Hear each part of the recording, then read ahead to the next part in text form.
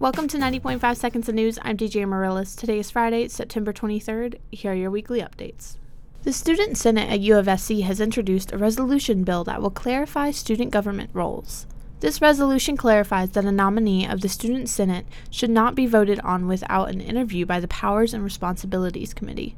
Read more about this at thedailygamecock.com. The annual Cola Jazz Fest kicks off this weekend on September 24th. This festival not only brings jazz music to the Midlands, but it brings the music alive. Tickets are on sale now. On September 16th, the U of SC Board of Trustees announced that the minimum wage for faculty and staff will increase from $12 to $14, beginning on January 1st of 2023. It's family weekend here at U of SC. WSC would like to officially welcome all parents and family members who support our wonderful students. We hope you have a wonderful weekend.